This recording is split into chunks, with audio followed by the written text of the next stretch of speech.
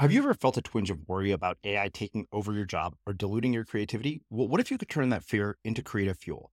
We've just published an amazing new ebook called The 4 Keys to Success in an AI World, and this is more than just a guide. It's a deep exploration into the human skills that AI can't touch, the skills that are essential for standing out and thriving, no matter how much technology evolves. We're talking about real differentiators here, like creativity, emotional intelligence, critical thinking, and much more. Inside, you'll find actionable insights and strategies to develop these skills, whether you're a creative person, a business person, or just simply someone who loves personal development. This isn't a story about tech taking over. It's a story of human creativity thriving alongside AI.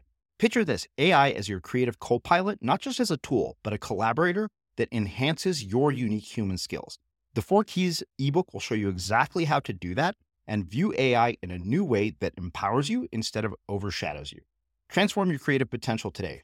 Head over to unmistakablecreative.com/4keys. Use the number 4, KEYS. That's unmistakablecreative.com/4keys and download your free copy.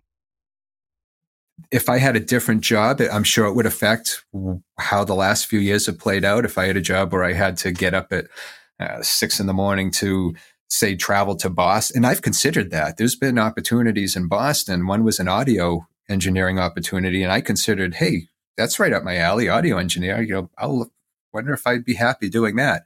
And then I thought about it. So it would mean getting up at 5 a.m, which isn't a problem for me. I'm already up, but it would mean making sure I'm up at 5 a.m, and being on the road by 6:30 at the latest, so I could beat that Boston traffic. That would kill all of the creative time I've ever had. That 4 to 5 hours I have to create in the morning would have been gone. So that did play a lot into my decision to not pursue that opportunity, because I would have lost so much. And I won't do it at night because night's not really my creative time. The way my mind works, at the end of the day, I'm exhausted. I'm mentally exhausted. Yeah. My creativity would immediately just fall flat. I'm Srini Rao, and this is the Unmistakable Creative Podcast, where you get a window into the stories and insights of the most innovative and creative minds who've started movements, built thriving businesses, written best-selling books, and created insanely interesting art. For more, check out our 500-episode archive at unmistakablecreative.com.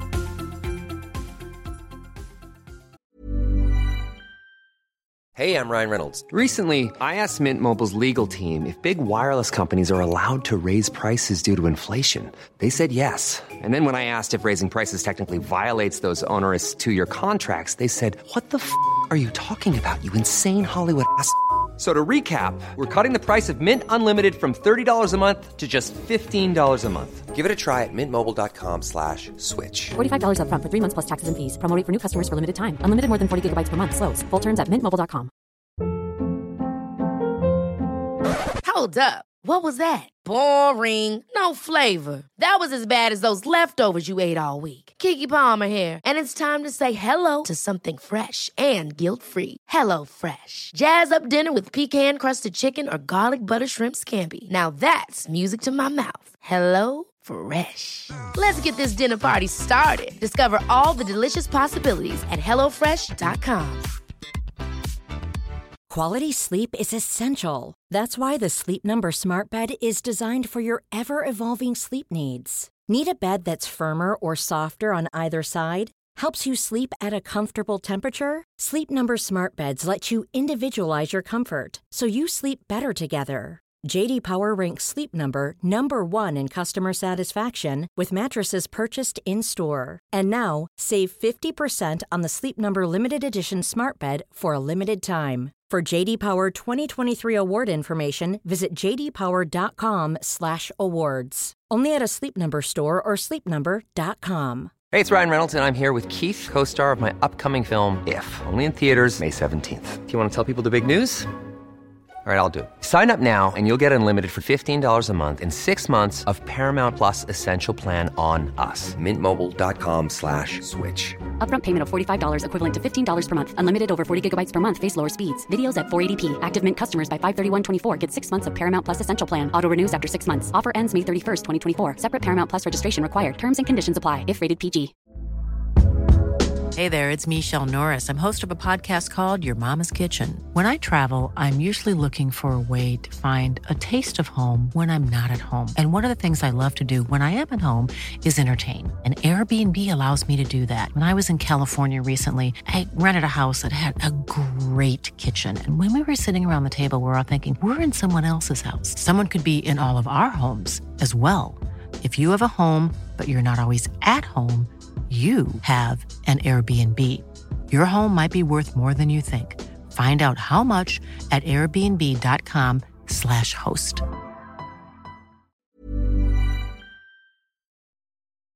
As creators, we're always on the move. Whether it's a live podcast event, a pop-up shop, or a workshop, we're constantly interacting with community, and that's where Tap to Pay on iPhone and Stripe comes in. Imagine this. You're at a live event, a listener loves your merch, or a participant wants to sign up for your course on the spot. With Tap to Pay on iPhone and Stripe, you can accept their payments right there and then, right from your iPhone, so there's no extra hardware or no delays. Total game changer. It's not just for creators. Any business owner can do this. It's about making transactions smoother and much more personal, growing your business in your way.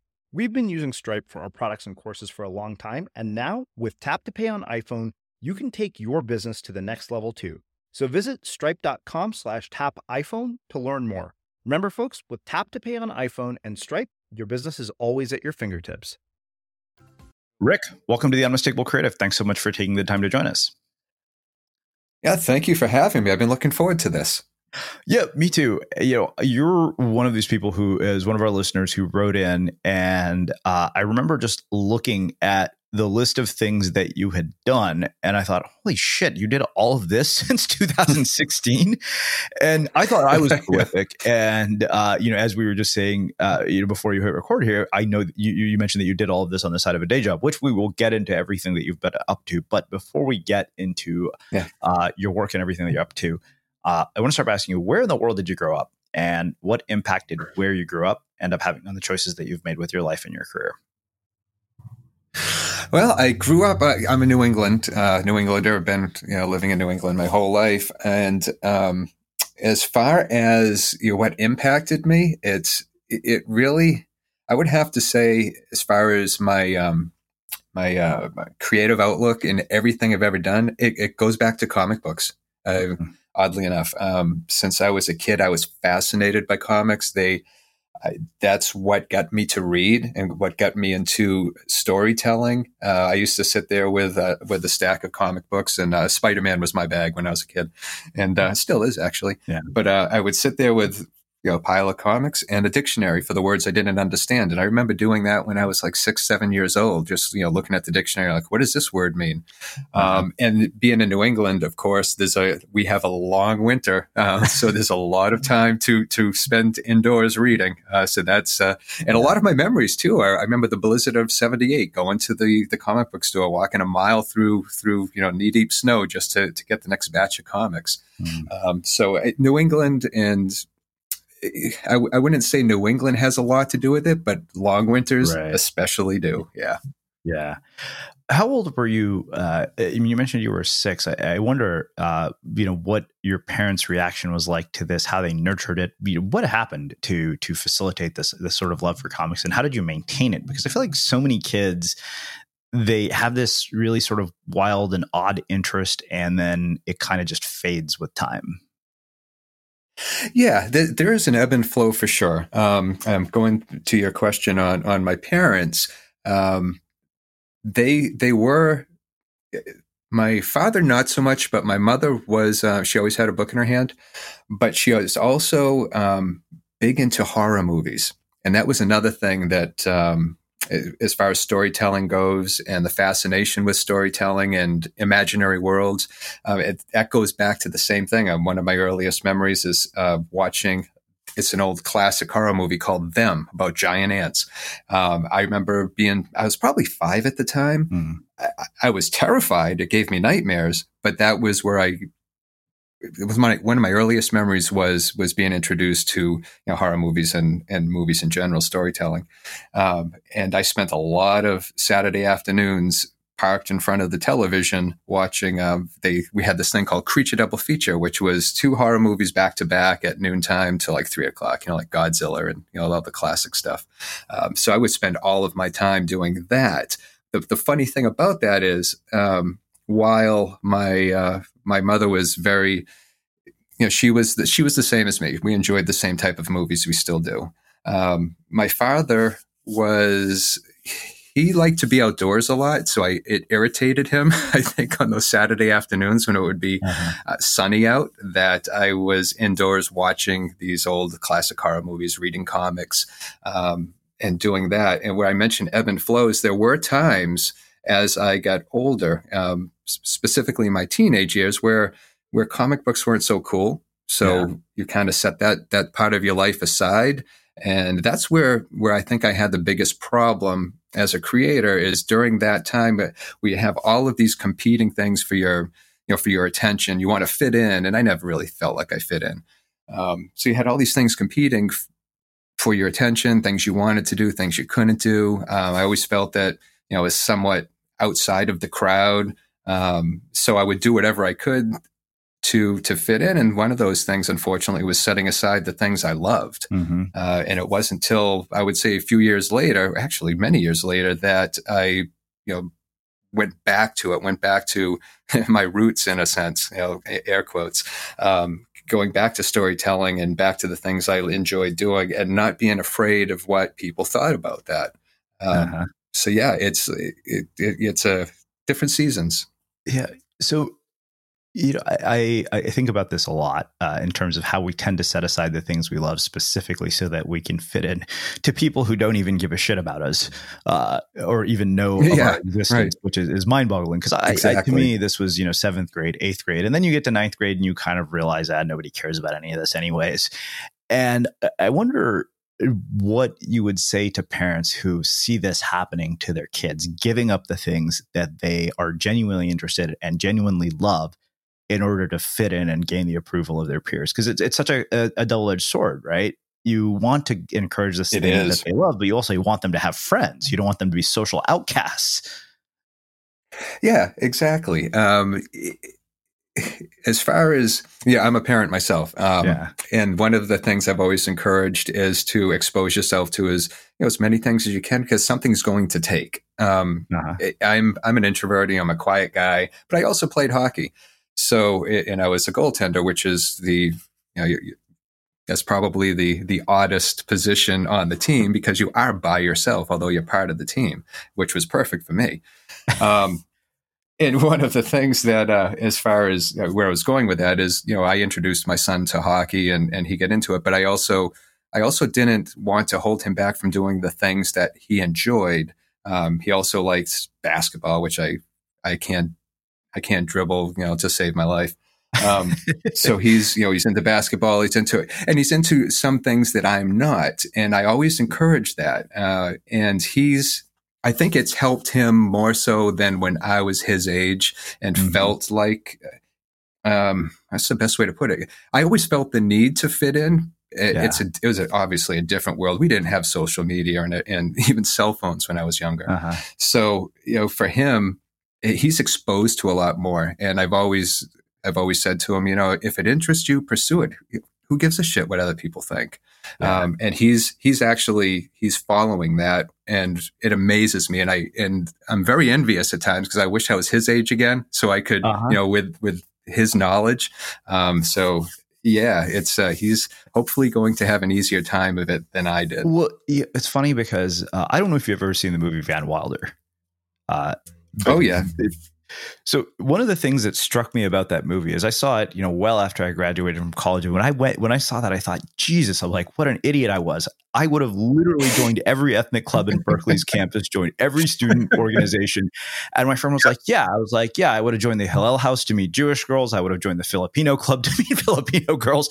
And my friend was like, so that's what this is all about, right? I was like, yeah, of course. But at the same time, I think that movie made me see that, wait a minute, you could navigate the social dynamics of college without trying to fit in. In fact, by standing out so much that you fit into every single group. And I remember seeing that and thinking, wow, if this was my approach to my social life, where you basically said, I'm not trying to fit in, I'm trying to accept everybody. like how different would my college experience have been, you know? Yeah. Don't you wish? I would love to be like that today. Yeah. It's just, and it's, I have a day job. So there's certain things that I can or can't do if I want to keep this day job. But yeah, I would love to live that lifestyle from Van Wilder. Maybe I'll try that on as an experiment for a month. Living like Van Wilder for 1 month. That'll be a good book. That'll be your next book. Yeah, exactly. Instead of a year of living biblically, a year of living like Van Wilder. Perfect. Yeah. That great example. Yeah. Well, so what happened post high school? Like, what did you end up doing? And then how did you find your way back to all of this creative work? Yeah. That was a long haul. So one of the things about wanting to always fit in and kind of going down this straight path, straight out of high school,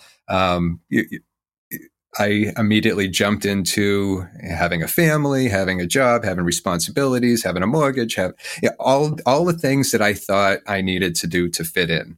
And it wasn't working. I always felt like there was something missing. Family life was wonderful. That's, I wouldn't change a thing about that, but it was everything outside of that. I always felt there was something missing. And I would ask myself, what's missing? But I never really asked the right question, which is, what do you want to do? What is it you really want to do? And it was right. And like I said, I'd been writing ever since I was a kid. And a lot of my earliest writing was trying to emulate what I'd read in comic books. So I wish I still had that stuff. All that shit's gone. But if I used to try to recreate the stories I would read. And as I got older, I had set all that aside, and, flash forward, you're an adult now, all these responsibilities. I realized, I want to start writing again. So I did. And the attempts were, few and far between. I would write a little bit here, write a little bit there, be a few chapters here. I'd look at it. It'd read like shit. I'd start over or start a new project. So it was kind of slow going at first. I knew what I wanted to do. I just didn't know how to do it or how to start with everything else that was going on. So then you asked how I got back to it. It was oddly enough, podcasting.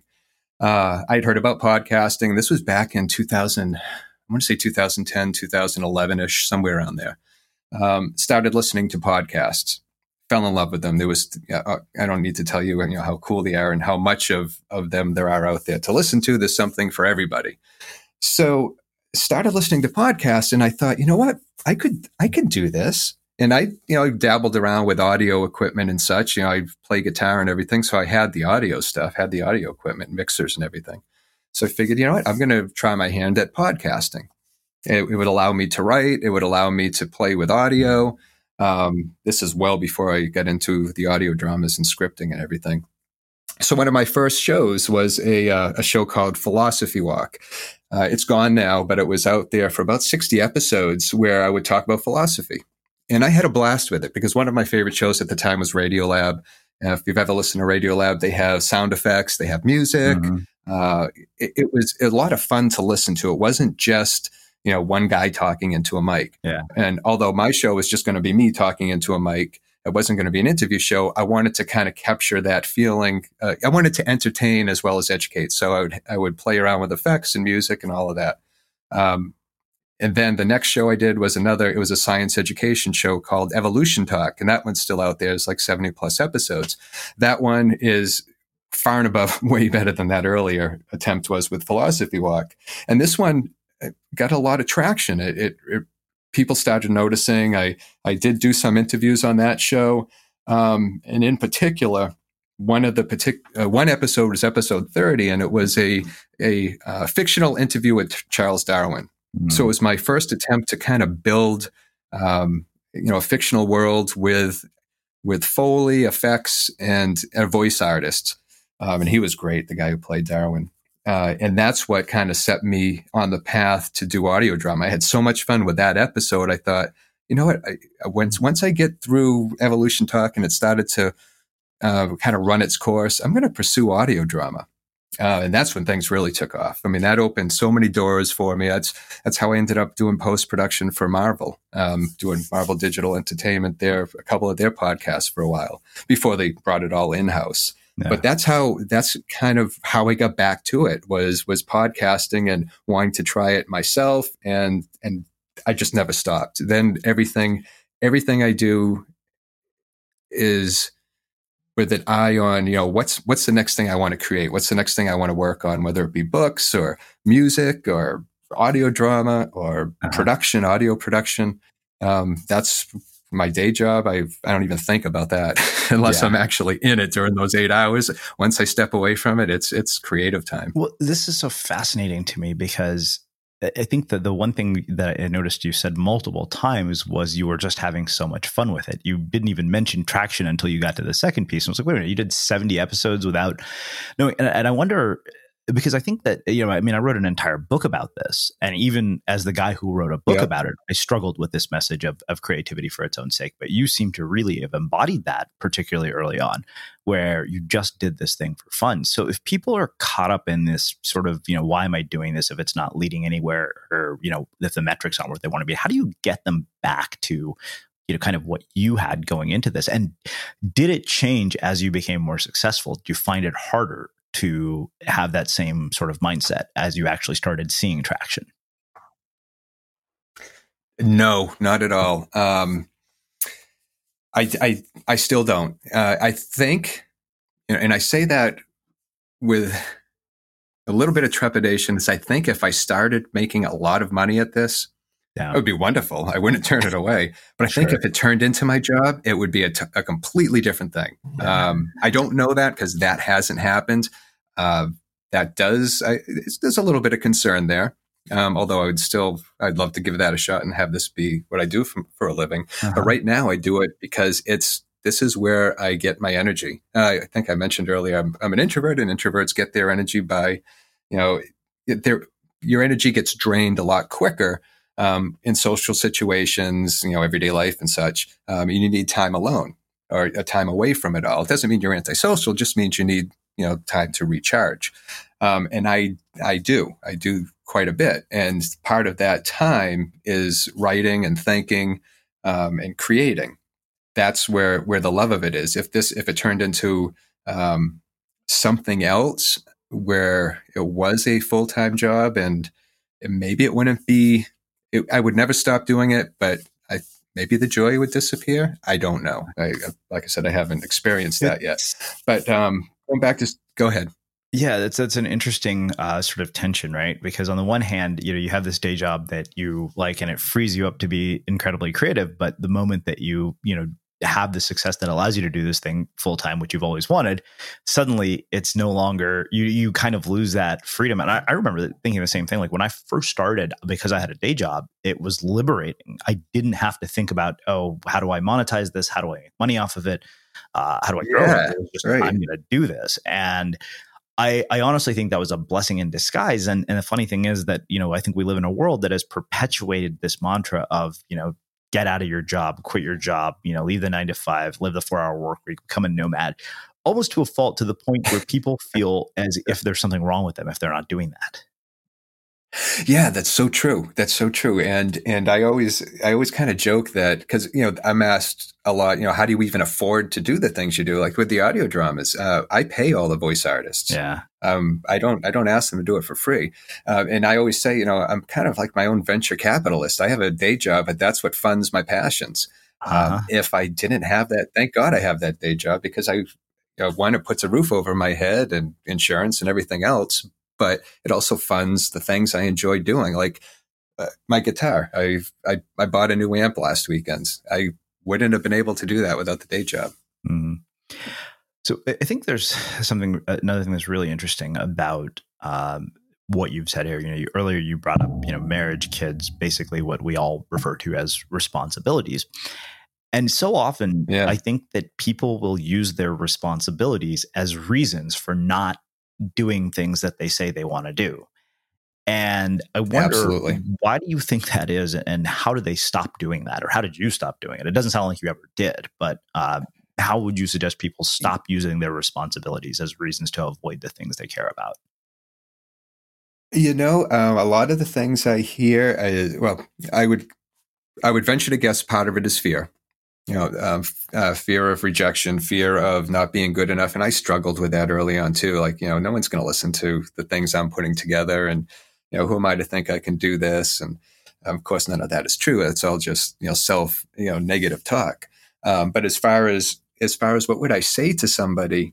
And I've had this conversation a lot with friends. And one of the things that I take a lot of joy in is when my friends see what I've been able to do. There's 1, 2, 3 people in my life that they've taken up the mantle of writing. They've started writing. One of them was published. They picked up all of these things because I think in a sense, they said, well, look what Rick's doing. Why I should try that. And that's what I've just started my first nonfiction book, which is all about that. And I'm hoping I'm about halfway through that now, but yeah, I would tell somebody that one of the biggest things I would have to say is also time. People say, I just don't have the time. I'd love to do that.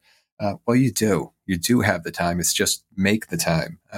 What I do, and it's a habit now, is I get up at 4:00 every morning. That gives me 4 hours before I even have to think about the day job, sometimes 5 hours. So I've got 4 to 5 hours of creative time before I have to even jump in the shower.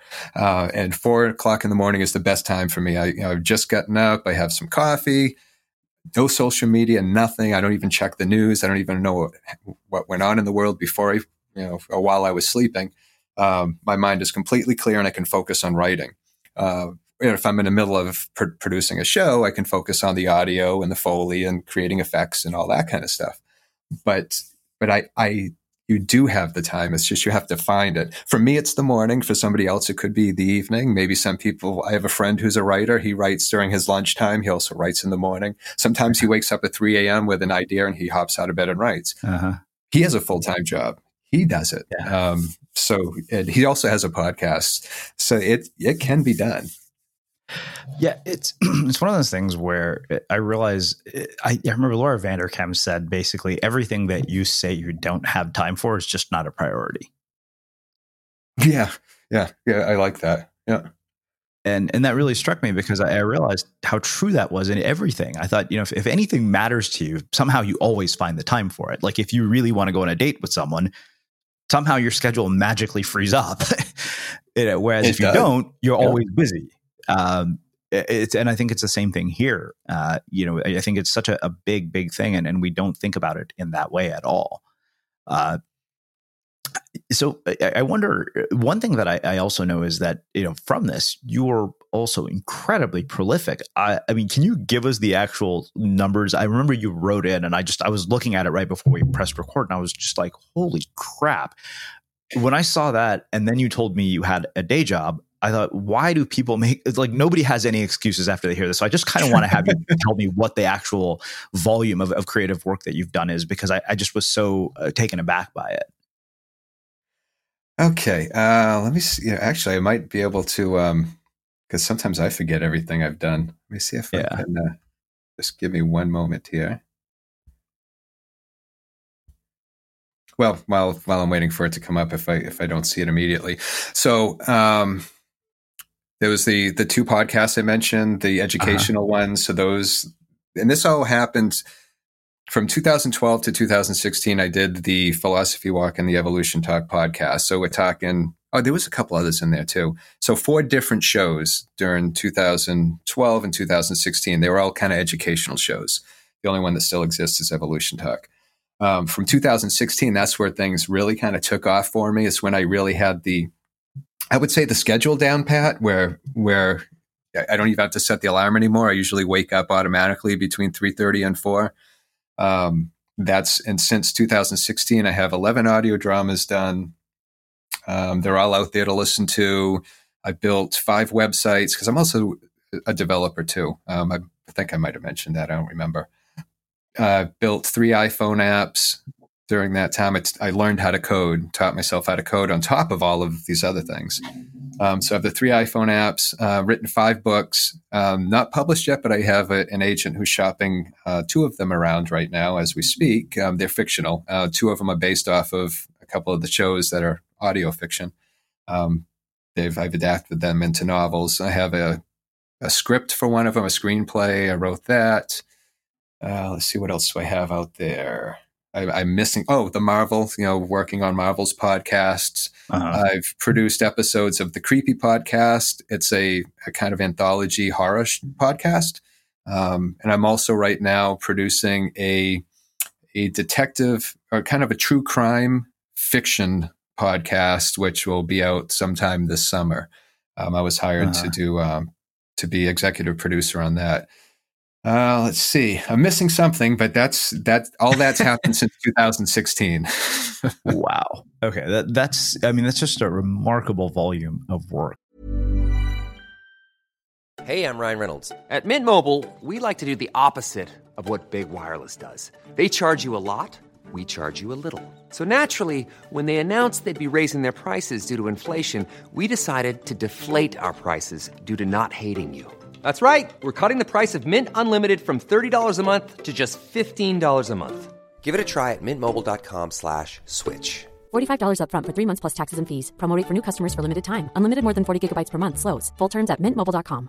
Hi, I'm Daniel, founder of Pretty Litter. Did you know cats tend to hide symptoms of sickness and pain? I learned this the hard way after losing my cat, Gingy. So I created Pretty Litter, a health monitoring litter that helps detect early signs of illness by changing colors, saving you money and potentially your cat's life. Pretty Litter is veterinarian developed, and it's the easiest way to keep tabs on your fur baby's health right at home. Go to prettylitter.com and use code ACAST for 20% off your first order and a free cat toy. Terms and conditions apply. See site for details. Ever catch yourself eating the same flavorless dinner 3 days in a row?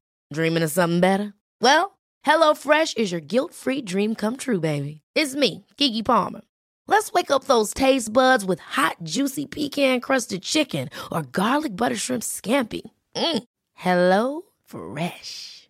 Stop dreaming of all the delicious possibilities and dig in at HelloFresh.com. Let's get this dinner party started. Life is full of what-ifs. Some awesome, like what if AI could fold your laundry? And some, well, less awesome, like what if you have unexpected medical costs? United Healthcare can help get you covered with Health Protector Guard fixed indemnity insurance plans. They supplement your primary plan to help you manage out-of-pocket costs. No deductibles, no enrollment periods, and especially no more what-ifs. Visit uh1.com to find the Health Protector Guard plan for you. There's never been a faster or easier way to start your weight loss journey than with PlushCare. PlushCare accepts most insurance plans and gives you online access to board-certified physicians who can prescribe FDA-approved weight loss medications like Wegovy and Zepbound for those who qualify. Take charge of your health and speak with a board-certified physician about a weight loss plan that's right for you. Get started today at plushcare.com/weight loss. That's plushcare.com/weight loss. plushcare.com/weight loss. As creators, we're always on the move. Whether it's a live podcast event, a pop-up shop, or a workshop, we're constantly interacting with community, and that's where Tap to Pay on iPhone and Stripe comes in.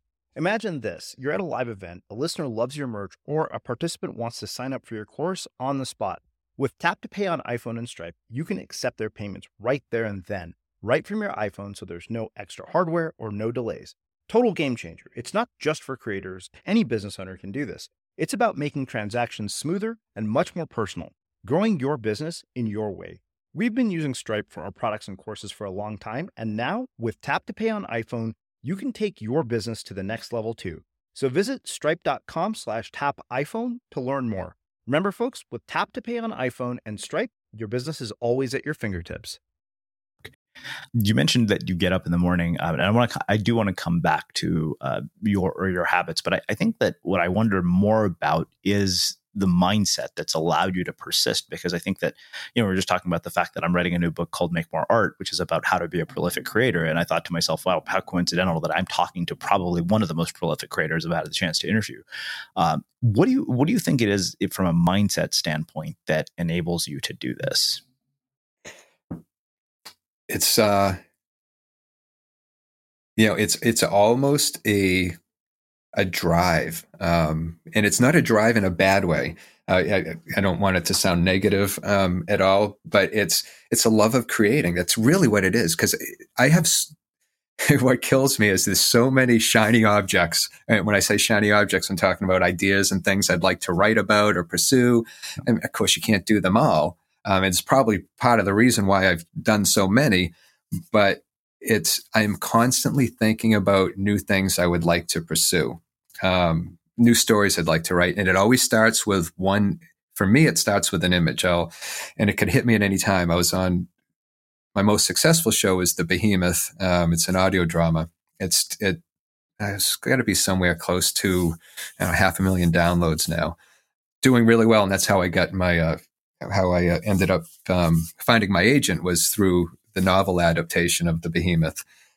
But to answer your question, inspirational strike me anywhere. I was on an exercise bike when I thought about that story. And I didn't have my phone with me, so I had to keep repeating the story, the kind of the premise over and over in my head all the way home, so I wouldn't forget it because I knew I wanted to write the story.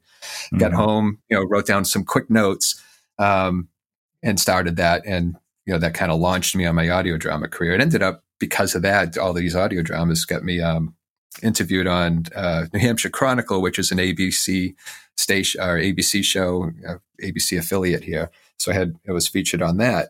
But as far as when I get back, going back to the drive, it's just I love creating. If God forbid I lost my job tomorrow, it would suck, but I would still be creating all day long while I'm I'd be looking for another job. But I can't stop. I don't know. I don't know really how to answer that, except it's something. When I mentioned coding, I taught myself how to code, and it's whenever I think of something, hey, I'd like to learn how to do that, I just dive into it. Maybe I'm pulled in too many directions, jack of all trades, master of none. But the things I've been able to do, they at least I don't think they suck, and they seem to be doing really well. So hopefully. Hopefully I'm not, wearing myself too thin and all this stuff. Do you think that's innate, or do you think that is something that has developed over time through habit, through repetition, to really like changing your behavior to basically facilitate what you want to do? It's definitely changing my behavior. It is through repetition. Because I didn't used to get up at 4 a.m. If you had told me even 5 years ago what I would have accomplished in the last 2 years, I would have said, you're crazy. There's no way. I probably would have said I wouldn't have the time. I would have been one of those people that said I don't have the time to do it. But it is through repetition. It is I'm not big on checklists. I used to be when I was younger, but now it's just, I know I'm going to get up at 4 a.m. I know I'm going to write for at least 2 hours. After those 2 hours, it's usually kind of when I stop writing whatever it is I'm working on, be it a script or a book or something. And then I'll turn to, okay, so I have some more time. What am I going to work on next? Oh, I'll work on post-production for this show I'm working on. I'll do that for an hour. I also want to learn slide guitar. So I'll say, okay, I got a half hour. I'm going to noodle around with the guitar. And I do that even during my day job because I work remote. So if I'm on a conference call that I don't have to actually say anything on, I'm sitting there playing guitar. That's amazing. Don't tell them that, but I'm sitting there listening to the call, playing guitar while I'm on mute. So it's it's a constant need to express.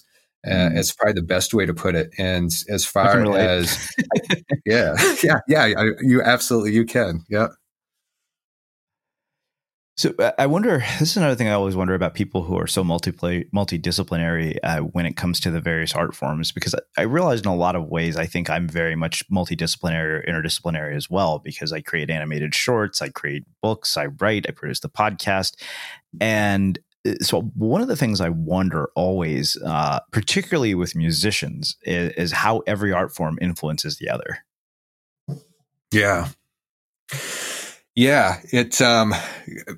There's a lot of bleed over. I mentioned that, I used to, even before podcasting, used to dabble with audio.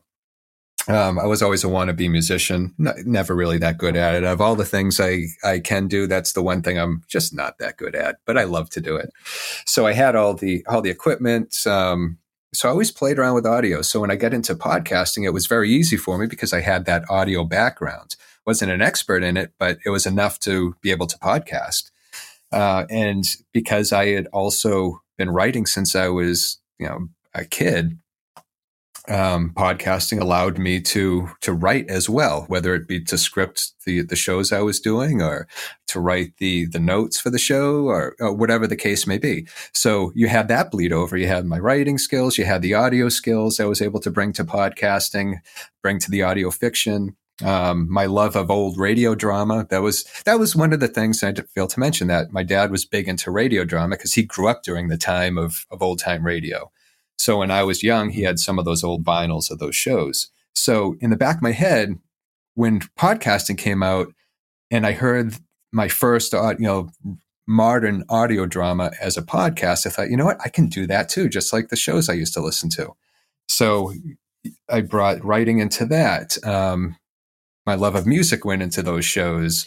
And then when it came to websites, I wanted to start to play around and kind of customize my own website. So I learned how to code, brought that into it. So all of the different things that I enjoy doing and all the creative outlets I have, they can all come together in this one form. It's the perfect art form for me when it comes to building an audio show.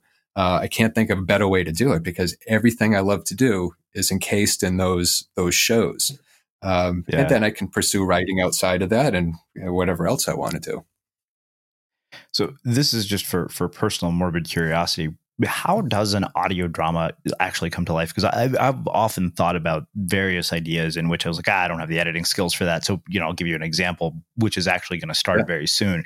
The weeks before my sister's wedding, I downloaded the StoryCorps app. And, the premise of StoryCorps, for anybody who doesn't know, is pretty simple. Like, everybody has a story. And so I was like, okay, you know what? I want to interview members of my family and I want to have them tell me their stories. And I got one of them out of my cousin who told me the entire story about how she met her husband. And she gave me a whole glimpse into arranged marriage. And I animated it, made a whiteboard video out of it and put it on Facebook. And then she shared it and like hundreds of her friends commented. The thing had like 2,000 views. And I thought, okay, that's my next podcast. And I'd always had this idea where I wanted to start a podcast where I was going to tell one person's story through 3 different lenses. And I thought, okay, that sounds like an editing nightmare. And then I realized, I was like, wait a minute, I could tell the same story. I could just split it up into 3 different interviews. So that's actually literally in my pipeline right now is a new podcast specifically about how people met each other, with the first season focused on arranged marriage. And we've got 2 episodes done and in the queue. I'm waiting for the 3rd interview to get that done. And I didn't want to launch with just one story. I wanted to launch with at least 2 or 3. But I realized when I listen to NPR or any of these kinds of stories, I always think, wow, like how do they do this edit? How do they create the narrative that leads to this? I can identify nuggets within our own conversations here to the point where I can translate them into individual animations. But when I looked at that was part of why I'd always kind of thought, there's no way, like no matter how many books I read about it. So given that I'm talking to you, what does the creative process look like for how something like this comes together? Yeah, I love that you asked that. And if you ever need help with it, let me know. Cause that's my bag. I will probably take you up on that. Yeah. And I absolutely mean it too. I love doing it. But to answer your question, how does it all come together? Well, you also too have to remember a lot of the shows out there, they have a team of people. They have people they have writers, they have, people that do the editing and kind of, you have production, you have sound engineers. They probably have a team of 11 to 12 people behind some of the successful shows out there, like NPR stuff. I'm just a one man show, one man production company. Although I do have the voice artist. That's the one thing I can't do myself. So how it all comes together, it starts with a script, obviously. So you have for the shows I do, even the shows that were educational started with a script. Once you have the script and the way I write the script is, I've been doing it so long now. I say so long, but it's only been a handful of years, but it feels like a long time. But I've been doing it so long now. When I'm writing a script, especially one that has to do with audio, I'm constantly thinking, okay, how will I present this in an audio way because it's not a visual medium? How do I paint a canvas using the listener's mind? How can I place them in the middle of Chicago, in a city I've never been to? How do I do that? So as I'm writing the script, I'm making notes in the script. Here's what the sound needs to be, and I worry about all that later. I just This is what I'm going to build. I'll write my script. Once the script's done, I'll go through it and start saying, okay, here's the sound design I'm going to need to build. Here's the worlds I'm going to need to build. I'm going to need to be in a field in this scene. So I'm going to need the sound of maybe crickets. Is it at night? Is there frogs? Or is there a river nearby? I think about those kind of things. And then I start. I also listen to a lot of audio, obviously, a lot of podcasts and audio dramas and such. And you get to you hear voices of different people that'll fit a character. I don't usually hold auditions. I usually reach out to people who I think will be good for a role. I'll ask them if they'll be interested and tell them about the character and what the pay is. And I've been really lucky with the talent. I've worked with amazing voice artists. So, and they're all over the world. So they're all done. I do this all remotely for the most part. We've had a few live, where everyone's together recording, but most of the time it's remote. So once I have that, I'll send them out their scripts. We'll have a read through where everyone's like on Skype or something, and we'll read through the script, and that'll help me get a feeling for, are there any slow parts? Once you hear it all out loud, you kind of pick up on those nuances. So I'll revise the script, send it back out. We'll have another read through. Then the artist will start sending in their lines, and that's where the tricky part comes in, because you're getting lines from maybe 12 different voice artists, and you have to make it sound like they're all in the same room together. So, and they're using different microphones, they're in different recording environments. And that's another thing which a lot of people who do this type of work, this is the part they hate. But for me, this is where the fun is, because it's like putting together a puzzle. It's like taking a line here, a line there, or, somebody says something, but they said it, half the sentence sounded really good on this take. The second half sounded really good on that take. And then you kind of put them together and it's seamless. And when it's seamless, it's magic. And it just kind of makes you want to keep going. I know that feeling. Yeah. So, and then there's, I could just keep going. I could talk about this all day, but I don't know. Am I answering your question? You literally just, it's funny. The moment you said scenes and sound design, I had a moment of insight of, oh, wait a minute. Like, now I know how to set this thing to music that I hadn't thought about before. Like my cousin walking into this, arranged marriage situation. Perfect. Yes. I hadn't thought of that. And I thought, wow, wait a minute. And, it was funny because even her husband, like, it was amazing because I had two people telling the same story and it still sounded like two different stories because he told it to me from his perspective, after he saw hers. And then I finally said, both of you guys mentioned your families. So I think I need to talk to one other person, which is my cousin's sister. And she said, well, I'll make the introduction so that, that would be the third layer. And then I was going to go to my parents after that and say, okay, you know what? I want to have you guys tell your story of how you met. And I thought, this is actually the first season of an idea that I've been just, like I said, I've recorded 2 episodes and I knew that I wanted to do it very differently than I do Unmistakable. And so it's been kind of one of those sort of, projects of, I'm not going to even have a website for it. I was like, let me find the easiest way to start that I can. But people who are listening to this, you'll know it at some point because we will release the first episode on our feed here. But oh, good. It was it was just one of those things where I just saw it. I was like, oh, this could be a really fun project. So that was part of the reason I asked, was very selfishly. One thing I wonder, as somebody who has kept your day job, it's funny because there's a guy that we wrote about I wrote about an audience of one, a guy named Karan Bajaj, who was also a guest here on Unmistakable Creative. And he actually had 3 or 4 novels that were incredibly successful, so much so that one of them was optioned for a movie, and he still didn't quit his day job. He actually is the GM at Discovery Channel India. And he told me, he said, my dharma is to be in business. He said, I think not making a living of my art is the best thing I could have ever done for it, because I don't ever write for my audience or her market. And I think I've been more successful as a result. So I wonder, from your vantage point, how do you actually measure your success? Like, how do you look at success when this is your worldview? Because you don't have to make a living off of this thing. Yeah. How do I measure my success? That's a good one. I used to be one of those stats fiends where you're constantly checking your stats. I gave that up a long time. I can go crazy looking at the stats and download numbers and all that. I used to, it's funny, when I first started doing it, that's how I would judge how successful it is. How many people are listening? What kind of reviews am I getting? Am I getting reviews? Am I getting any feedback whatsoever? But I think the way I guess that, the way I look at it is the stuff I'm putting out there, I know resonates with somebody because I do hear from people who listen and appreciate the shows. That to me is success when somebody reaches out to me and says, hey, I love the Behemoth, or, Inhale's one of the best superhero dramas I've listened to, and I can't believe it's audio. Or one of the biggest compliments I received was on a show Pixie I had done. It was more of it's a family oriented show about a lonely demon, the Devil's Daughter, audio. And that was one of the one I poured my heart and soul into that one, building the sound design. It was the last one I did. So it's probably the most advanced because you learn a little bit along the way. Has the biggest cast. It's an international cast. Somebody said, this should be a Disney movie. I feel like I'm listening to a Disney movie. That alone is success to me. Just the fact that there's somebody out there in this world. I don't know who that person was. It was just a review, but they loved it enough that they shared it with their children. And then there's another.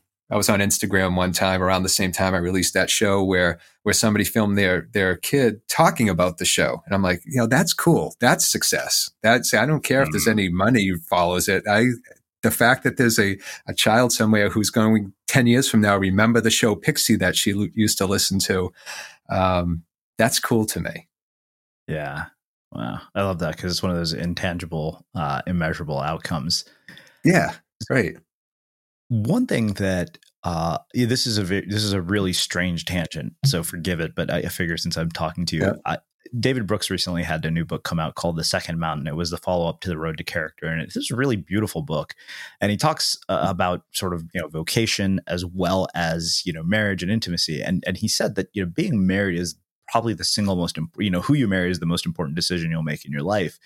Yeah. And I saw that and I thought, okay, wow, that's interesting. As a single 41-year-old guy, I'm kind of like, okay, good. I'm glad I didn't marry the girls that I knew it wasn't going to work out with, right from the get-go. But what that made me want to ask somebody, just because I was writing about it this morning, was, what do you think are the most important decisions that people have to make in their lives?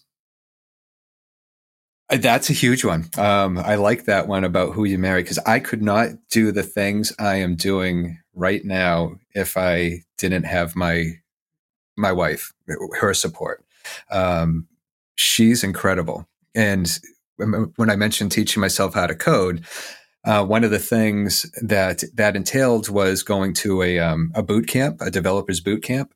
And that was in Boston. So it meant I had to live in Boston for 3 months and in the winter. So I don't know if you've ever been to New England, but our winters can be a little crazy. Yeah. So you have snowstorms, you have nor'easters. And so she was all alone during all of this. She was, taking care of things while I was in Boston at this boot camp for 3 months. I couldn't have done that without her and without her support. So definitely who your partner is key if you have a partner. Their support means the world. I don't know what the last few years would have been like if I didn't have a partner who supported that or understood that this is something Rick needs to do. The mornings are his time. That's probably the biggest one I would say. It really is. It is who your partner is. Yeah. What's the other one, or what's one of the other ones? One of the other ones. Keep in mind, I'm just doing research for my blog post. It just happened to have, fortunately, I happen to have somebody to talk about this with. So yeah. Let's see if I can help you with that. All right. So something else that a big decision. A job. What you do for a living does play into it. I don't know if that's as big as the first thing that we just talked about. But the job I have does afford me, the fact that I work remote is huge because it means I can make use of every minute up to the moment where I have to, be on for my day job, be there and be present for it. So then once I'm there, I'm present for my day job for 8 hours or so, sometimes a little longer, but then I can shut it all down, leave the office, walk downstairs and spend the rest of the evening with my wife or doing something else if I'm working on something, like I said, noodling around with a guitar or something. But if I had a different job, I'm sure it would affect how the last few years have played out. If I had a job where I had to get up at 6 a.m. to say, travel to Boston. And I've considered that. There's been opportunities in Boston. One was an audio engineering opportunity. And I considered, hey, that's right up my alley, audio engineer. I'll wonder if I'd be happy doing that. And then I thought about it. So it would mean getting up at 5 a.m, which isn't a problem for me. I'm already up, but it would mean making sure I'm up at 5 a.m, and being on the road by 6:30 at the latest, so I could beat that Boston traffic. That would kill all of the creative time I've ever had. That 4 to 5 hours I have to create in the morning would have been gone. So that did play a lot into my decision to not pursue that opportunity, because I would have lost so much. And I won't do it at night, because night's not really my creative time. I can't. The way my mind works, at the end of the day, I'm exhausted. I'm mentally exhausted. I wouldn't. My creativity would immediately just fall flat. Well, I have two final questions. Did that help? Did that answer the question? No, that totally did. Totally. So I have two last questions for you. And this is one that I've stolen from somebody else. What's one book that changed your life? All right. One book there's two. But I'll stick with my first thought, because I mentioned comics earlier. It was the very first Spider-Man comic I ever read, changed my life. Awesome. I can still remember it. I can remember the cover. I can remember the issue. I can remember what went on in the issue. I remember who the villain was. I remember the feeling of holding that comic and wondering who the hell is Spider-Man. That changed my life, because that's from that moment on, I never stopped reading. Obviously I read, books and everything as I get older, but as a kid, it was perfect. The second book, it was Tale of Two Cities. Sidney Carton, the protagonist / antagonist in some sense in that book, is my favorite character in anything I've ever read. And I read that book every 2 or 3 years. I'll pick it up again and read it. Mm-hmm. And it's the depth of that character. Something I'd love to create a character as deep as Sidney Carton. Wow. Well, I have one final question for you, which I know you've heard me ask. What do you think it is that makes somebody or something unmistakable? Yes.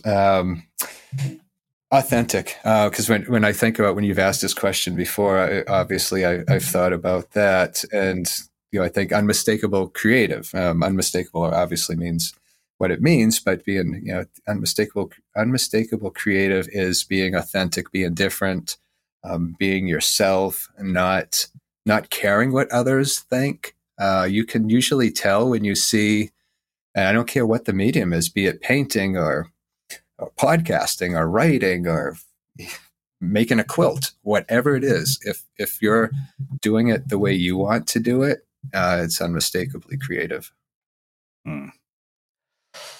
Amazing. Well, this has been really, really wonderful. I'm so glad that you wrote in. Where can people find out more about you, your work, and everything that you're up to? I'd imagine they're probably going to have to go to about 50 different websites, given how much you've read. Yeah, there actually are quite a few, but I would say the first place to start would be rickcoste.com. Coste is Coste. That would be from there you can find everything else. The only other one I would mention is modernaudiodrama.com. That's where all my shows are, all my audio fiction shows, audio drama shows. Those are all mine at that site. But rickcoste.com, you can find everything. You can find links to find me on Twitter, and I have a Facebook page, which I don't visit a whole lot, but that's there. But I'd love to hear from people. So this contact page and everything there. Awesome. And for everybody listening, we'll wrap the show with that. Thank you for listening to this episode of the Unmistakable Creative Podcast. While you were listening, were there any moments you found fascinating, inspiring, instructive, maybe even heartwarming? Can you think of anyone, a friend or a family member who would appreciate this moment? If so, take a second and share today's episode with that one person, because good ideas and messages are meant to be shared. Hey, it's Danny Pellegrino from Everything Iconic. Ready to upgrade your style game without blowing your budget? Check out Quince. They've got all the good stuff, shirts and polos, activewear, and fine leather goods, all at 50 to 80% less than other high-end brands. And the best part? They're all about safe, ethical, and responsible manufacturing. Get that luxury vibe without the luxury price tag. Hit up quince.com/upgrade for free shipping and 365-day returns on your next order. That's quince.com/upgrade.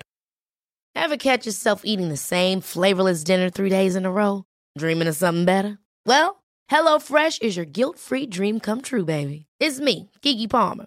Let's wake up those taste buds with hot, juicy pecan-crusted chicken or garlic butter shrimp scampi. Hello Fresh. Stop dreaming of all the delicious possibilities and dig in at HelloFresh.com. Let's get this dinner party started.